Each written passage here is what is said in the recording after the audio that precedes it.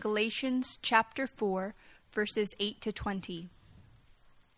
Formerly, when you did not know God, you were enslaved to those that by nature are not God's. But now that you have come to know God, or rather, to be known by God, how can you turn your back again to the weak and worthless elementary principles of the world, whose slaves you want to be once more? You observe days and months and seasons and years. I am afraid I may have labored over you in vain. Brothers, I entreat you, become as I am, for I also have become as you are. You did me no wrong. You know it was because of a bodily ailment that I preached the gospel to you at first. And though my condition was a trial to you, you did not scorn or despise me, but received me as an angel of God, as Christ Jesus. What then has become of your blessedness? For I testify to you that, if possible, you would have gouged out your eyes and given them to me. Have I then become your enemy by telling you the truth? They make much of you, but for no good purpose. They want to shut you out, that you may make much of them. It is always good to be made much of for a good purpose, and not only when I am present with you, my little children, for whom I am again in the anguish of childbirth until Christ is formed in you. I wish I could be present with you now and change my tone, for I am perplexed about you. This is the word of the Lord.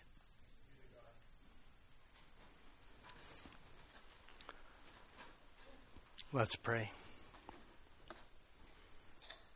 Father in heaven, Isaiah tells us that to this one you will look, to him who is humble and contrite of spirit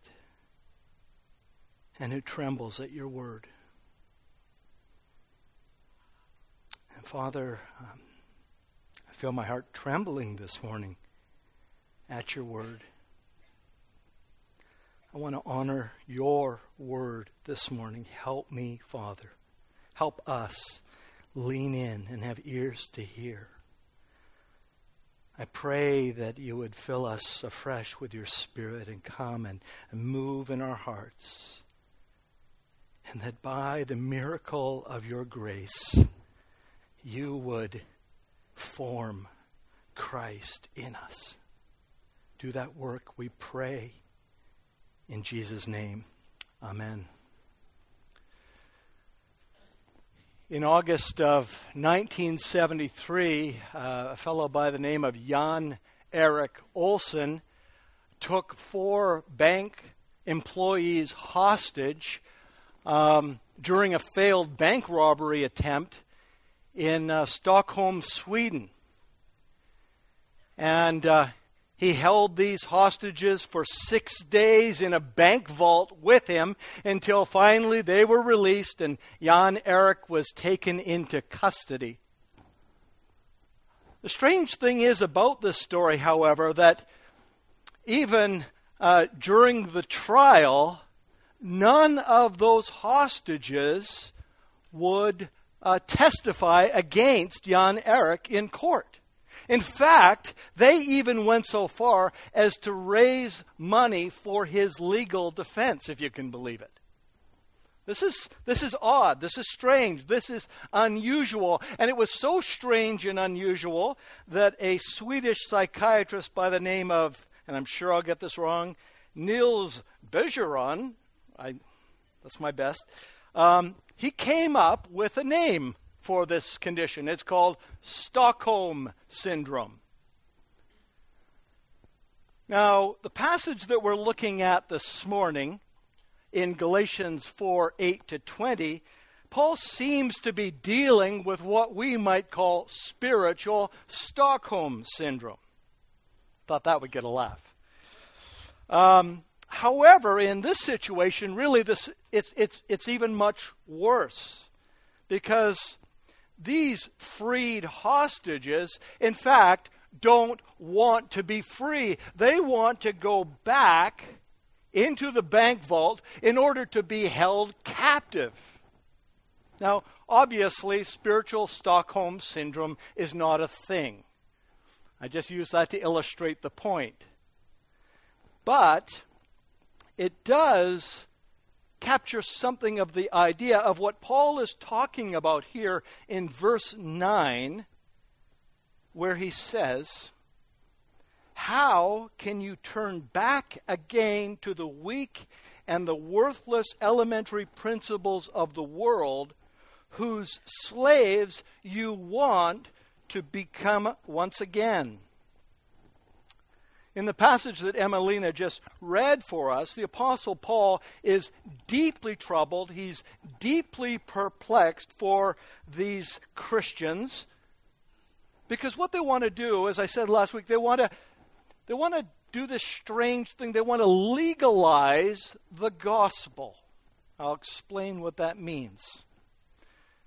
In this case specifically, they want to add observance to the Mosaic law to their faith in Jesus Christ in order to make them right with God. And that is the equivalent of legalizing the gospel. Paul argues here and last week that is slavery, that is bondage.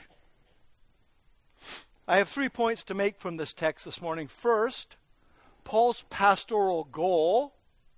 Second, Paul's pastoral concern.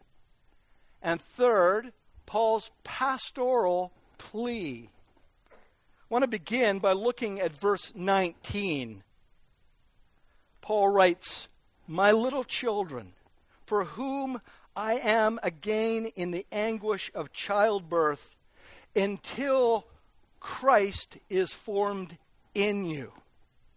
That, right there, the end of that verse, that is Paul's pastoral goal. He is in anguish.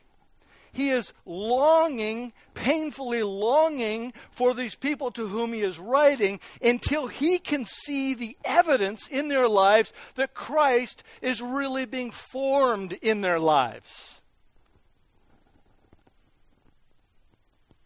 Now, that isn't really just Paul's goal for these particular believers.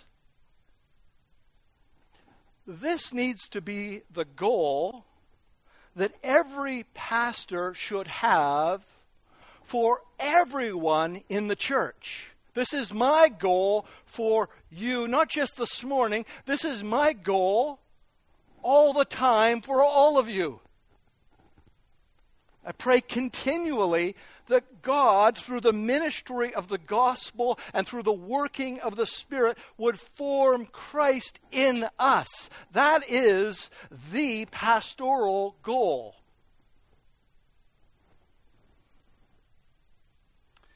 Paul, this idea isn't always stated exactly the same way. It's elsewhere in Paul's writings, he uses slightly different terminology. For example, in Romans 8:29, he writes about those whom God foreknew, he also predestined, here it is, to be conformed to the image of his Son, to be conformed to the image of Christ.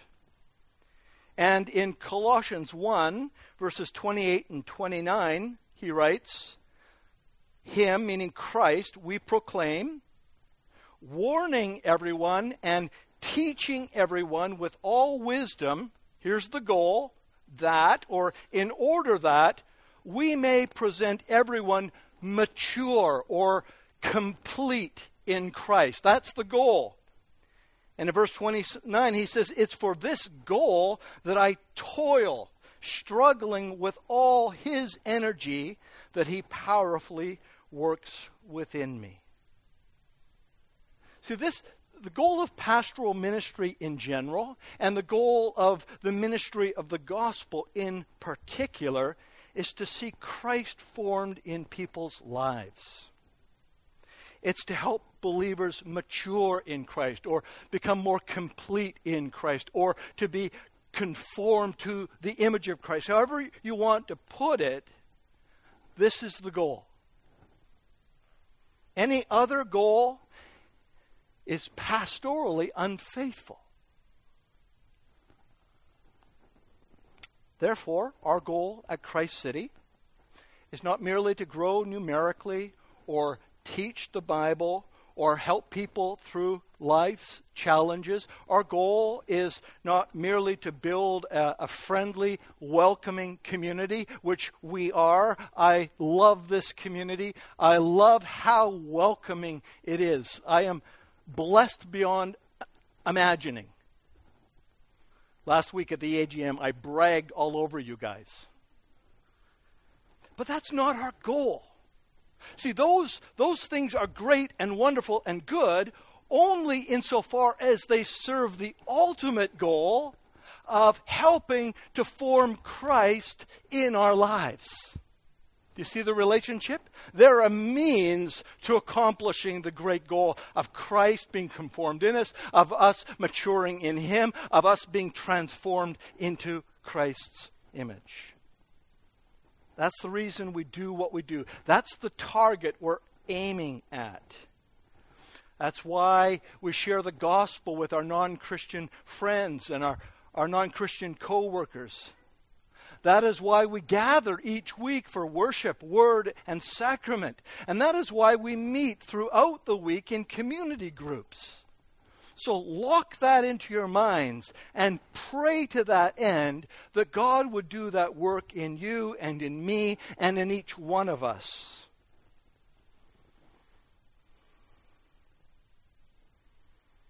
See, because it's only when that's happening,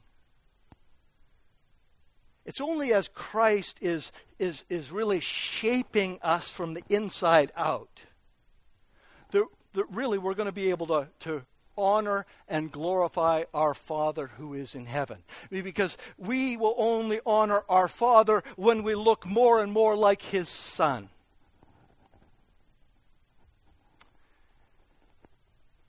And so, what does this look like? How can we detect whether Christ is or is not being formed in us? That might seem a little mystical, a little nebulous. Well, it really isn't, because Paul tells us over in Galatians 5 of the things that we should look for in order to be able to discern if Christ is taking shape in our lives. In Galatians 5, verses 22 and 23, he says that the fruit of the Spirit of Christ who is in us, the fruit of the Spirit is love, joy, peace, patience, kindness, gentleness, faithfulness, goodness, self-control. That's the evidence. This is the evidence that Christ is being formed in us when we bear the fruit of the Spirit of Christ. So let me ask you this morning, are you aware that Christ is being formed in your life? Are you aware that from the inside out, through faith in Christ, the Spirit of God is transforming you more and more into the image of Christ? These are important questions. Or are we merely just putting on a show? Are we putting on appearances and managing our behavior whenever we happen to get in the midst of a group of Christians? Now, with that goal in mind, that's Paul's pastoral goal. With that in mind of being conformed or Christ being formed in us, with that firmly in our minds, what I want to do now is turn to look at Paul's pastoral concern. See, Paul lays his concern out for us in verses 8 and 9. Listen carefully. He says, formerly, before, when you did not know God, we looked at this last week. He says, you were enslaved to those that by nature are not gods. They were enslaved, they were in bondage to idols. But now, he says in verse 9, but now that you have come to know God, or rather to be known by God, how can you turn back again to the weak and the worthless elementary principles of the world, whose slaves you want to be once more? It's spiritual Stockholm syndrome. Now, in order to understand, I've already alluded to this, but In order to understand what he's saying, let's just zoom out for a second and recall what's going on here in the churches of Galatia. In a nutshell, false teachers have come in to the churches. They're making their rounds throughout the churches, and they're teaching, here's what they're teaching. They're teaching that faith alone, in Christ alone, is not enough to make us right in the sight of God. It's not enough for God to accept us. These teachers are saying that we need to supplement our faith in Christ with obedience to the laws of Moses. And Paul says that is just like returning to pagan idolatry and spiritual bondage. Look again at verses 8 and 9. Formerly, when you didn't know God, you were enslaved to those that by nature are not gods. But now you've come to know God, or rather to be known by God. How can you turn back again? See, by adding this idea of law-keeping to our faith in Christ, by welding them together in order to be right with God, these Christians were squandering their spiritual inheritance as God's beloved children. They were moving from sonship that we looked at last week right back into slavery.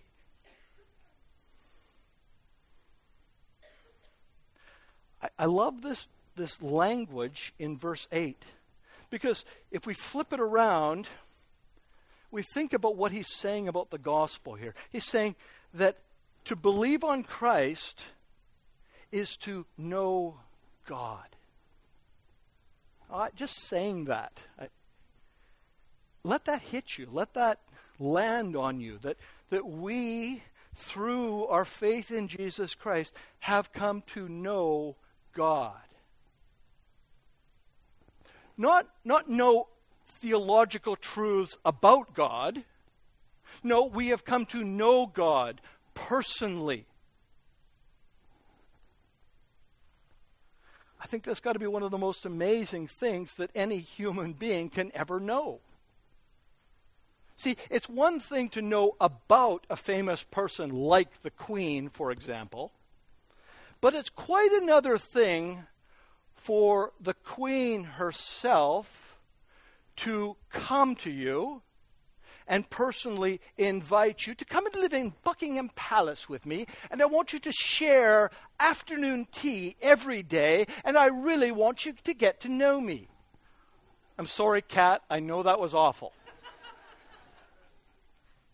It's a different thing entirely.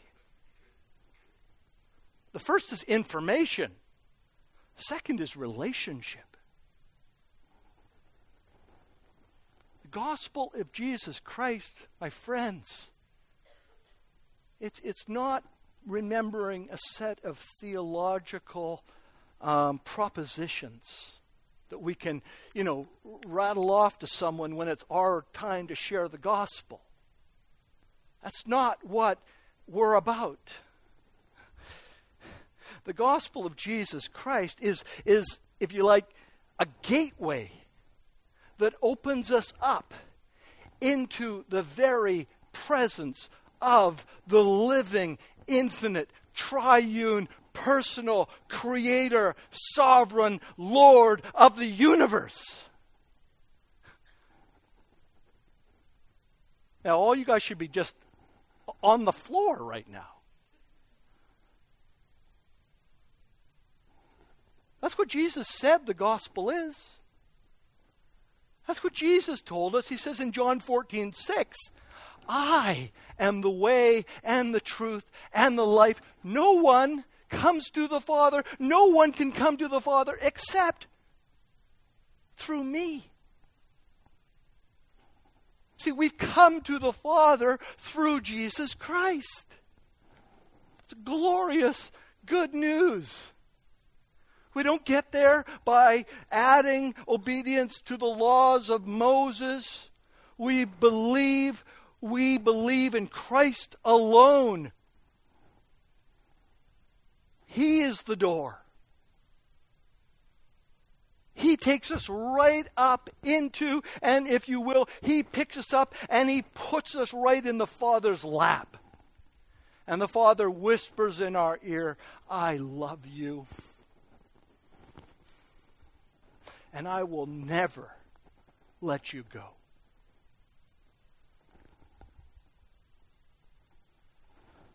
Consider what Peter says in 1 Peter 3:18. I love this. He says that Christ suffered once for sins, the righteous for the unrighteous. That's you and me. But why did he do it? Well, Peter tells us, in order that he might bring us to God. There it is again, in the Father's lap, enjoying the Father.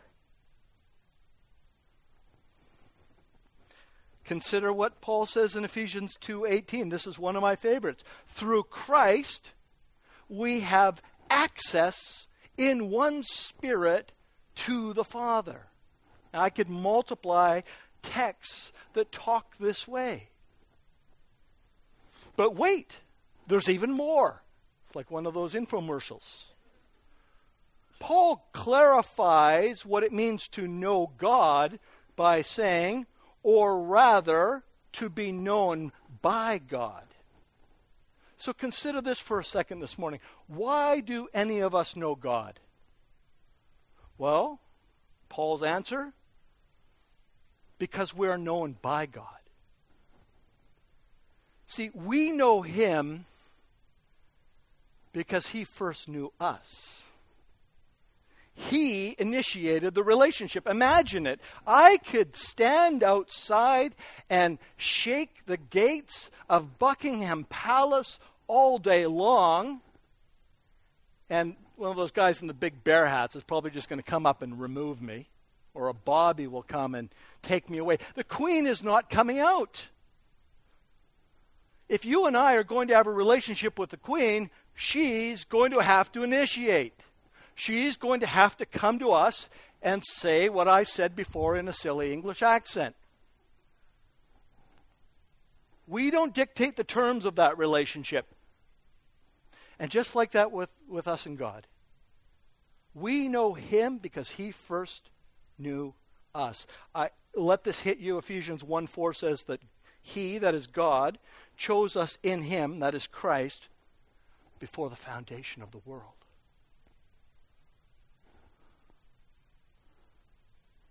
Before you and I even existed, he knew us. There's mystery here, but it's mind-blowing. So here's the thing. These Christians to whom Paul is writing, they weren't pressing in. And this is a word for us. They weren't pressing in to know God more and more. They weren't pressing into their relationship with the Father as his beloved children. These guys were going backward. They were going backward into ignorance. It's as if Paul says, you didn't even know God. See, they were tempted. This is what's going on here.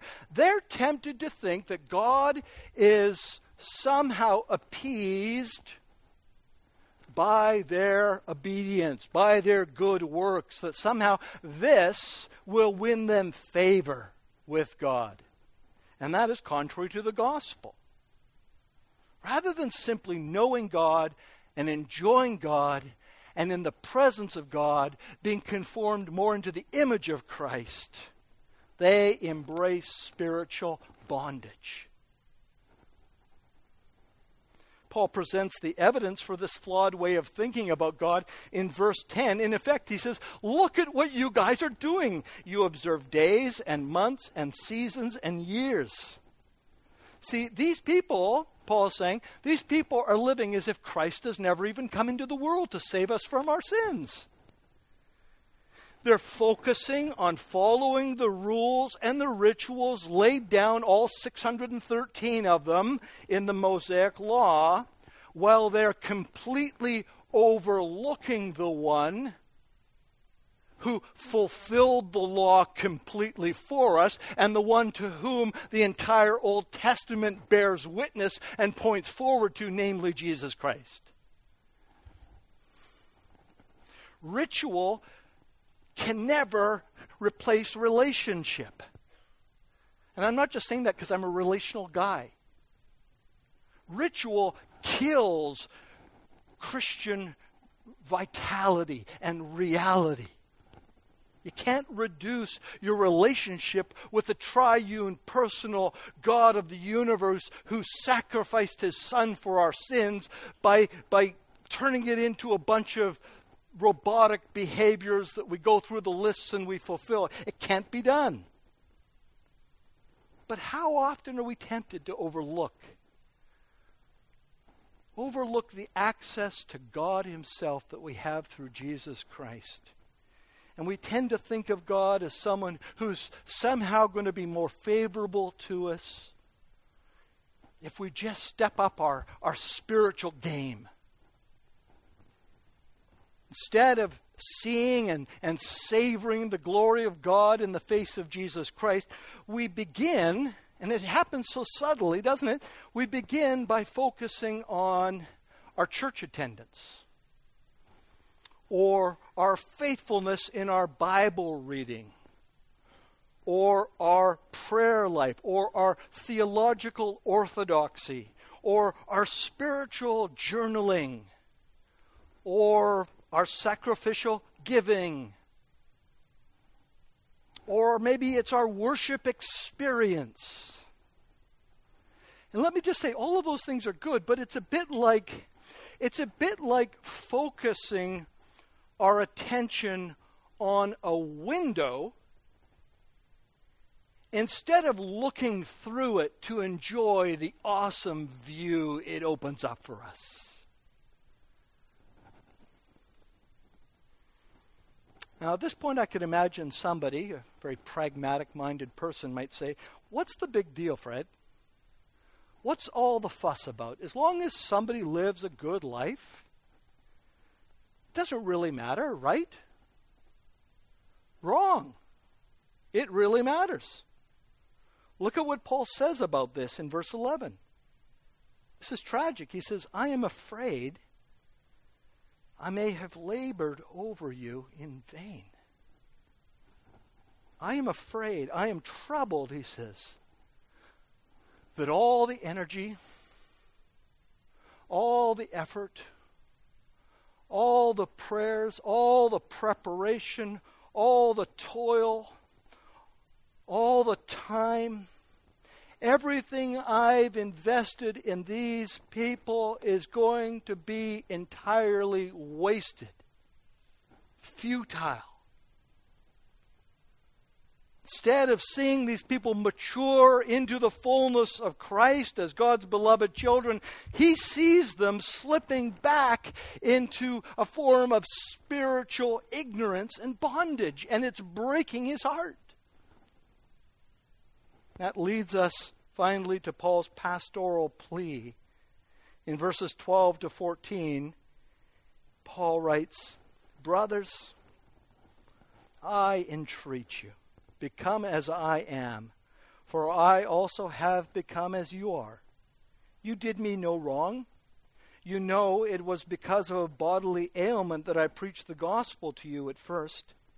And though my condition was a trial to you, you did not scorn or despise me, but you received me as an angel of God, as Christ Jesus." See, here Paul is leaning over the pulpit, and he's getting very personal. He's making eye contact, and he's drawing upon the shared history that he has with these people in order to win them back to faith alone, in Christ alone, in order to make us right with God. That is the message of Galatians, and he is desperate to wean them back off of the influence of these false teachers. He says, "Follow my example. I am free from the law. Follow my example. Don't put the law onto your shoulders as a burden that you cannot bear. It will crush you. Follow my freedom."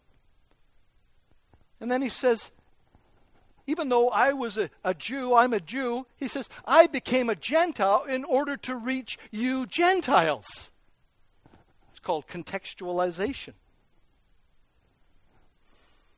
Now, Paul goes on here, and we don't know the specifics here. It's like listening to a telephone call between two people that have a relationship, and you're kind of saying, well, what are they talking about? But there's things assumed here. And so we don't know the details. But Paul here recalls that when he was first with them, he suffered from this bodily ailment of some kind. People suggest maybe it was malaria that he got when he was down near the Mediterranean. Now he's moved up into the plateau, get away from the swampland. I don't know. That's just speculation, and commentators say that's just speculation. But he says that although this illness was indeed a trial for them when he was first with them, he says, you didn't scorn me. You didn't despise me. Now that sounds strange to us because I think for the most part we tend to move toward and be compassionate with people who are in some sort of pain. But in this culture, it was highly likely that to be ill was to be seen as somehow unfavored by God, or maybe even afflicted by the demons. And so there would have been maybe a religious overtone to this. And Paul says, you didn't scorn me. You didn't despise me. You didn't reject me. Rather, he says, you received me as an angel of God, even as Christ Jesus himself. Now, apparently the Holy Spirit, the power of the Holy Spirit, was so at work and present through Paul's preaching to these people in Galatia that they immediately recognized. They were struck by the authority of Paul's ministry, and particularly the authority of Paul's message. When he preached Christ, it was like an E.F. Hutton commercial. Everybody listened. Now, like 2 people got that. Stephen got that. Check off E.F. Hutton. They paid attention. They leaned in. They recognized the authority of his message. And Jesus said that might happen. See, in Matthew 10, verse 40, Jesus told his disciples, whoever receives you receives me. And whoever receives me receives him who sent me, even God the Father. But that was then, and this is now. Look at verses 15 and 16. Paul's heart must be heavy when he writes this. What then has become of your blessedness? For I testify to you that if possible, you would have gouged out your eyes and given them to me. That's just bizarre.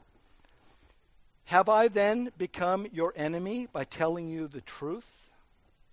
See, when Paul was with them, preaching the gospel, and they received him as an angel of God, they were so blessed. They were so blessed when they put their faith in Christ that they were prepared to give him anything, even their own eyeballs. That's hyperbole. But now it seems they've forgotten that blessing. It's ancient history. They've forgotten it. And in fact, Paul suggests that they're treating him even as an enemy. Why?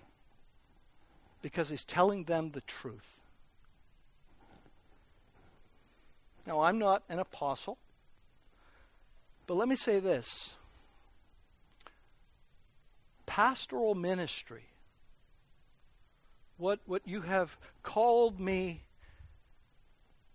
to in shepherding this church, it's not about people pleasing. It's not about people pleasing at all. It's not about always telling people, it's not about always telling you what you want to hear. Doug is laughing because he's been on the other end of this. See, pastoral ministry is telling people the truth. And even sometimes when they don't want to hear it.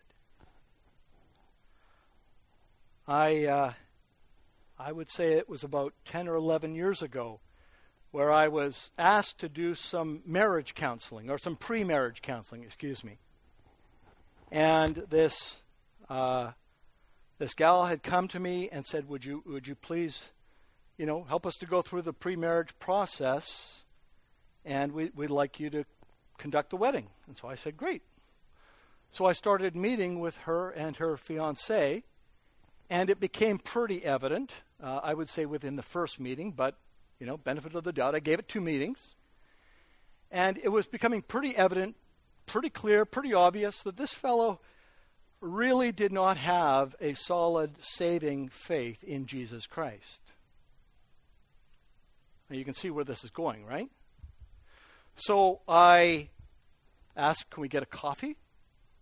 And I met with this gal who had been in the church for a while, and the other fellow had come in later on, and I said, here's my concern. And initially she was quite responsive. Until, I guess she met with her fiancé and they started talking. And just like these false teachers, he turned her thinking entirely away, and I became their enemy. I won't go into the details, but they left the church and rolled in a few hand grenades on the way out, and that was very pleasant. And, you pick yourself up and you dust yourself off and you go on. And a number of years later, in fact, in a very difficult situation, I'd been at a friend's place. His wife, his 34-year-old wife, had just died. And she died very late in the evening, and it was early the next morning, and I was with them. And one of the nurses that came to remove my friend's wife's body was this lady who had left the church. And she was very professional and did everything she was needed to do. And after all the attendants had taken my friend's wife's body away, she pulled me aside for a moment. She looked me right in the eyes and she said, I wish I had listened to you. She was weeping and she said, I wish I had listened to you. She said, our marriage ended a few years ago. It was great for about a year. And then some of the things that you had pointed out to me started to manifest and cause real trouble.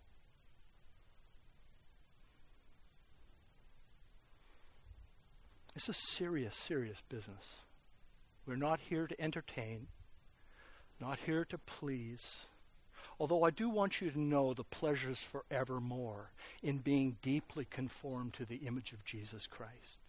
And I will labor over this work for your good, even if sometimes it might seem as though I'm against you. I talk to my kids all the time. I say, I know you think I'm against you, but I'm against you for you.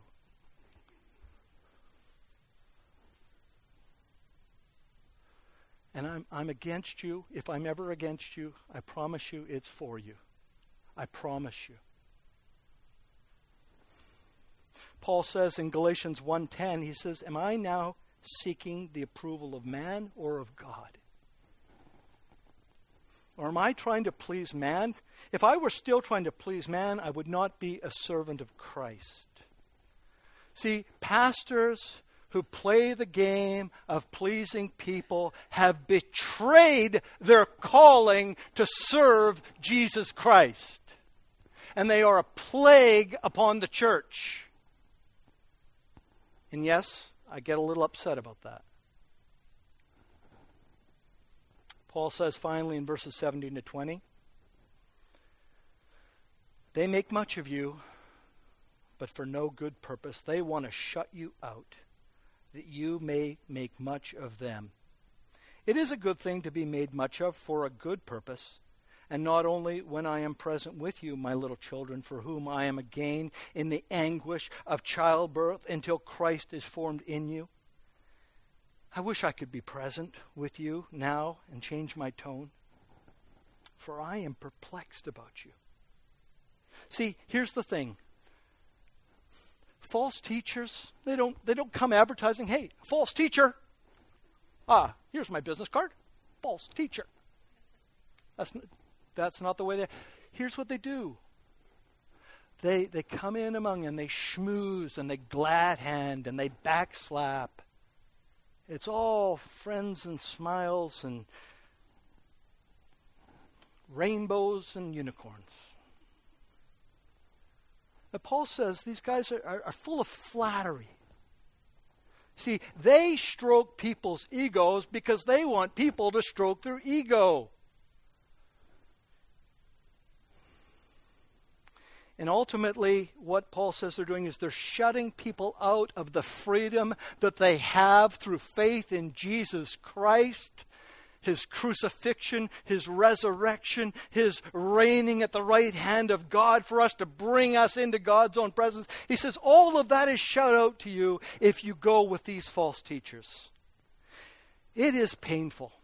I have to admit, pastoral ministry is glorious. I love it. I would do it if I was independently wealthy. I would be in pastoral ministry. My kids. But let me say this. It is painful in a way that I can't really describe. It is painful to watch people you love and you care for just sort of wandering off into error as you yell behind them, don't, come back. Remember Jesus. Paul says he's in the anguish of childbirth. It's kind of a graphic image. It's heart-wrenching when people seek to serve, you're seeking to serve, ignore what Christ has done for them and embrace lies and move back into the bondage of sin. They love the lie more than they love the Savior. It's painful to see people resist the working of the Spirit through faith in the Word, the working of the Spirit to form Christ in them. It's painful. And so as we close, can I please appeal to you to seek that work in you by the Spirit through the Word. Pray to this end that Christ would be formed in us and that we would cooperate together, even sometimes when it's difficult, to aim for this glorious goal. Because any other route shuts us out ultimately out of the fullness and of the freedom and the pleasures forevermore that are at the right hand of God Himself in Christ. Let's pray. Father in heaven, would you help us as a people to humbly embrace your word and through it to taste and see that you are good. You are better than whatever other agendas or paths or programs or plans we might try and set out for ourselves.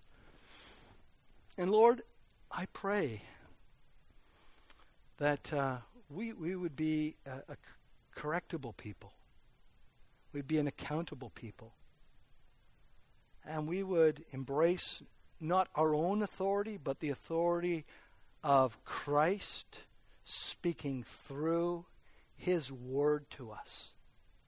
Would you do that work in our hearts and just make us more and more and more and more like Jesus? In His name we pray. Amen. Thanks for listening. For more information about Christ City Church in Vancouver, please visit christcitychurch.ca. We invite you to join us in praying that God's kingdom would come in Vancouver as it is in heaven.